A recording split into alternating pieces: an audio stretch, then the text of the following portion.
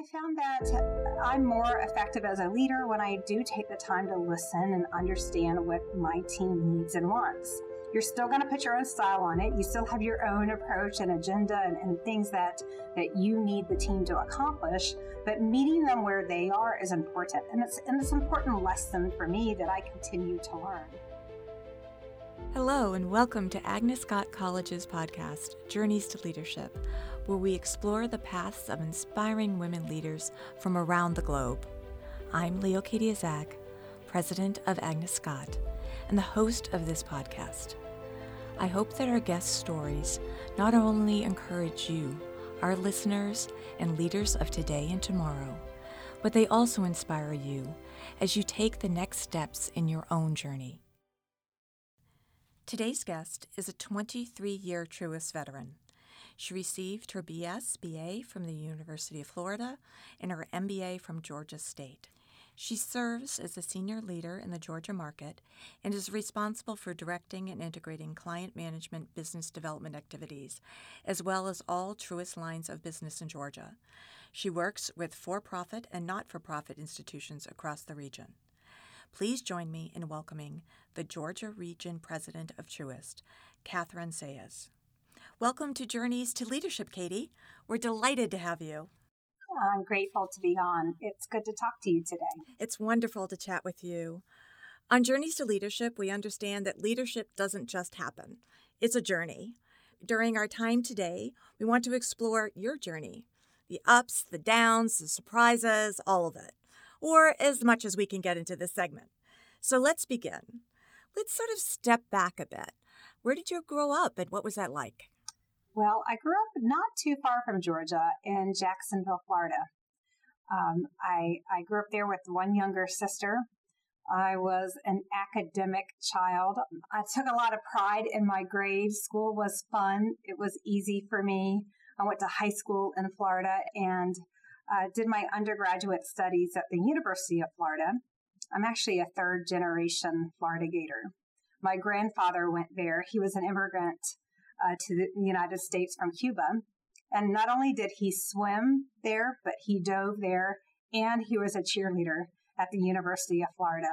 My dad followed in his footsteps, so growing up in Jacksonville, it was always assumed that I would go to the University of Florida, and while I might have pushed back on that just a little bit, that's where I ended up, and it was a great experience for me. And then I came to Atlanta, Georgia, shortly after graduating from the University of Florida. And after being here for a few years, I enrolled at Georgia State University, which is where I earned my master's in business administration. Well, let's dial back a little bit. You came from a Gator family, and when you were young, did you think you were going to go into finance? What did you think you were going to be when you grew up? No, not at all. I never thought that I would be a banker. I was actually pre-med. Growing up, I had a lot of exposure to the medical profession, and I had an interest in going to medical school and thought I would grow up to be a physician. However, when I ended up at the University of Florida, I took a number of the courses, and it was inorganic chemistry that got me. It got me really good and made me reevaluate whether or not I was the right candidate for a medical education. And, looking back, Lee, I ended up switching majors. I had a moment of crisis in college, and my dad came down and sat me down and talked about my different options. In fact, he marched me into the registrar's office and enrolled me in a business degree because that's what you did, and that was the assurance of a good career. Of course, this was back in the time where you had that phone book of classes with the course codes. You had to walk into an office and select your 6-digit course code. But I changed over to a business major my junior year, and I chose finance not because I had a strong acumen in math or finance, but because it fit with my schedule. So it was a little bit of a moment of crisis that ended me up in the business school office, and then a moment of convenience that I selected finance. But looking back, it was a bit of a blessing at the time. I love what I do. The great thing about a finance degree is you can do anything with it. Now, that can also be a challenge, because if you don't know what you want to do, sometimes you can feel a bit overwhelmed with the options. And that's where I found myself my senior year of college. I didn't know what I wanted to be or to do, or even where to start. And I went to my college career fair, and there was a booth set up for a bank, and they talked to me about a bank training program, and not really knowing what I wanted to do, it felt like a really good, safe next step after college. So that's how I ended up here at Truist. I went through the commercial banking training program. I started in 2000, and I joined with 17 other individuals who were part of my cohort. It was a year-long training program where we had immersive studies and finance and credit and underwriting, but it also was a rotational program where we got to experience different parts of the bank and learn where I was going to be a good fit for me, and also a good fit for the bank. So that's how I ended up here. Well, I'm sure people are very interested in what that experience was like, especially as you started the training program. Were there many other women? Did you feel immediately this is what I wanted to do? Well, I never knew if I was fitting in early on. Being a graduate from the University of Florida, going to a bank training program in Georgia, I was surrounded by a bunch of bulldogs and other individuals from different schools. So, early on, I did struggle to fit in. I wasn't quite sure where my place was. About 6 months in, though, I got assigned to a team out in Gwinnett County here in Atlanta. And I was just surrounded by great people. And that was one of my first lessons here in banking, is that banking is a people business, and it's about the relationships that you build. And in my 23 years at this organization, I've held a number of different roles, and I've had different responsibilities. Some of those were client-facing. Some of those were more operations or internal. Some roles were leadership, and some were individual production roles. And each of them has their pros and cons, and I've done better at some than others, but at the core of every role that I've had here, it's being around people and building really good relationships with them. I think that's what really helps build the culture of an organization. And I'm grateful for those relationships that I've built. It's helped me feel connected to this company and to the impact that we make here with our clients and within the community. It was a little bit different. I mean, you asked about what it's like being a woman in banking. Women have come a long way in finance. And while it's not a perfectly equal environment, it never will. There will always be opportunities for growth and improvement. I'm grateful to be a part of an organization that has stated goals for the development and the advancement of women and other underrepresented groups here. I remember when I first started with the bank, women wore skirts and wore the dreaded pantyhose. There was no alternative to that. So culturally, things have changed too. I mean, look at my position. I hold the senior most leadership role here for the bank in this state. So what's unique about that, being a woman in this role, I'm actually the third consecutive woman to hold this role at Truist. I think that says a lot about not just banking, but Truist itself. But I also recognize that I'm walking along a path that other women have paved for me. So I also know that I have a responsibility to continue to pave this path for others. Well, Katie, when you talked about entering the bank and, not necessarily feeling it was, the place, you are one of the most welcoming people I know. And I really do think that may be something that you brought from that, which is, whenever someone walks into a room, you are the first to go and greet and to welcome. So, I'm so grateful that Truist, brought you into their fold, and how you then learn from that as well, and how you greet people. So I just wanted to let you know how much you're appreciated. Oh, thank you. It's interestingly, I'll just add, the older that I've gotten, everyone has always said that I'm an extrovert. But I'll tell you, the older that I've gotten, I think I've become a bit more of an introvert. And what I think that means is that as we grow older, we mature in our roles or within our profession, is we know the importance of showing up in the times where it matters. And so I do try to, when I'm with others and in large groups, really try to put it out there. But that also means that when I'm not, I often become a lot more introverted than I probably have been in the past. It's maybe protecting some of that mental space for myself and my family, but it's kind of you to say that because I do work intentionally to put myself out there and welcome others. Well, it's appreciated. And did you have particular mentors along the way? People that you mentioned, the women who paved the way for you in leadership, but are there any people in particular that really guided you? Absolutely. There have been people, numerous people, who really, in a large way or sometimes in a small way, have impacted my journey. I can give you a couple examples of that.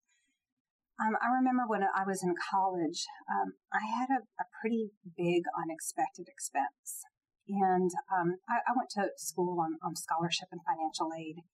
And I had an aunt step in and pay for that unexpected expense without asking and simply as a gift with no obligation to repay it. It changed my life, and it's something that I will forever be grateful for. And I think about it often, and I'm just so grateful for that act of generosity that was so unexpected and came at the right time. You know, in my childhood, my parents, my grandparents, my entire family believed in me, and they encouraged me. And what a gift that encouragement was to me as a child. Someone who I would describe as being very outwardly confident, but inwardly had many doubts. And I'm so grateful that I was surrounded by that encouragement growing up, especially as a teenager. And when I was in college, you know, I told you I was pre-med, but when I was in college, I worked for a doctor. I worked for a very small doctor's office. And he and his wife became my family away from home, and they loved me unconditionally and probably what was the most tumultuous time of my life, my early life. And then professionally, I certainly I wouldn't be where I am today with that, a very small but fierce group of friends and advisors. And there have been individuals who along the way have reached out, have advocated for me behind closed doors in a way that have helped me have opportunities for advancement or opportunities for new assignments. But more importantly, I've had friends and mentors who I can go to and just talk. Sometimes it's an event, sometimes it's a strategy session, and sometimes it's words of encouragement or words of feedback to help me be better. What qualities do you see in leaders around you, or do you see in yourself? I think leaders, you hear this a lot, leaders showing up and being authentic. And I do think that's important. I try, though, to lead my team and to lead others the way that I would want to be led. So I try to use my own experiences and my own judgment in the way that I show up authentically. And that works most of the time, but not all the time.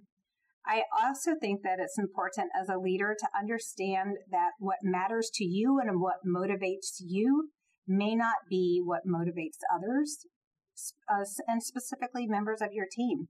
Not all teams are alike. And I found that I'm more effective as a leader when I do take the time to listen and understand what my team needs and wants.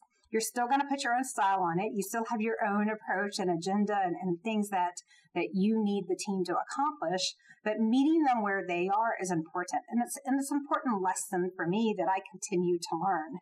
I'm a take charge person, and I often find that it's much easier to do things myself or to do it on my schedule.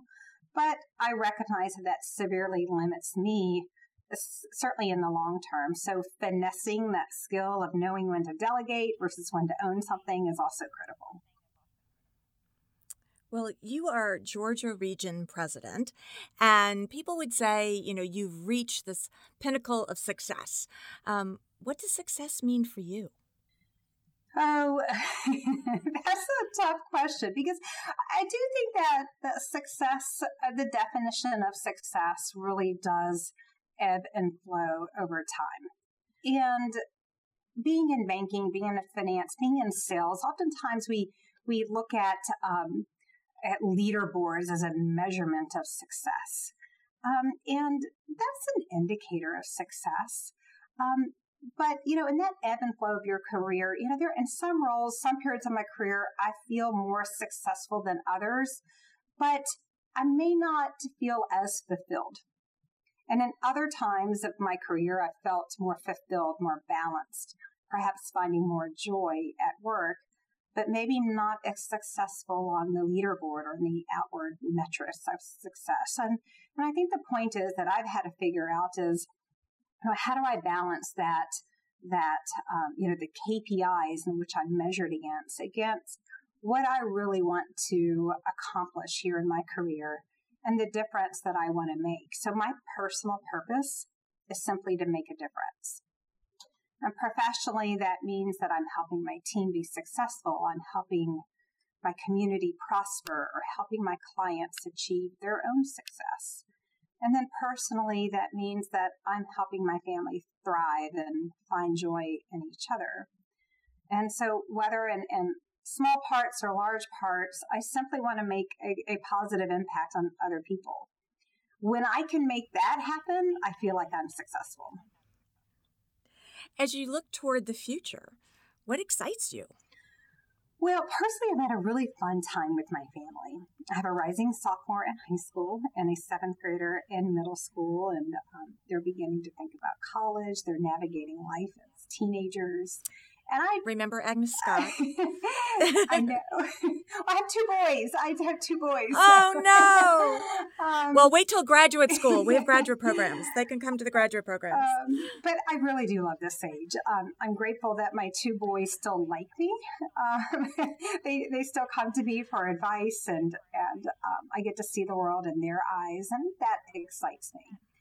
And I'm also really, really excited about the Atlanta Braves this season. I'm a pretty big Braves fan, and I'm fortunate to get to go to a good number of the games, and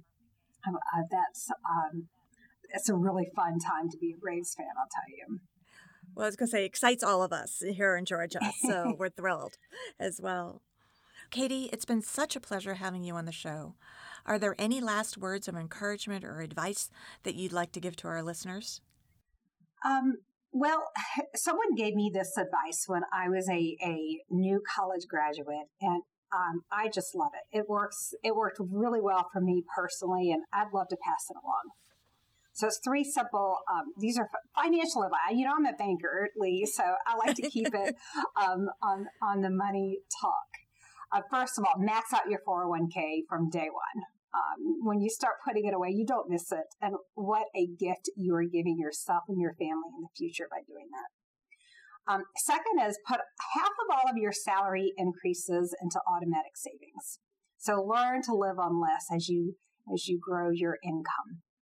And the third is every time you get a bonus, especially if it's an annual bonus, buy one splurge item that's just for yourself and something that you're going to use professionally. It's a great reminder of your hard work and that you've earned something through that hard work. So those are three kind of practical tips that I like to give others. And the last that I would give, that maybe is not finance in nature, but, offer words of encouragement to other people. Sometimes your small words are going to make a really big, perhaps unknowingly big, difference in other people's lives. Well, those are wonderful words of advice and encouragement, and I want to thank you for sharing your time and your story with us. To our listeners, I hope you are encouraged and inspired by Katherine Saez's journey. It is one of the many that we are thrilled to share with you. Thank you for joining us, and thank you for listening. And thank you to our producer, Sydney Perry, for making this podcast possible. I am Leo Katie Azak, and this is Journeys to Leadership.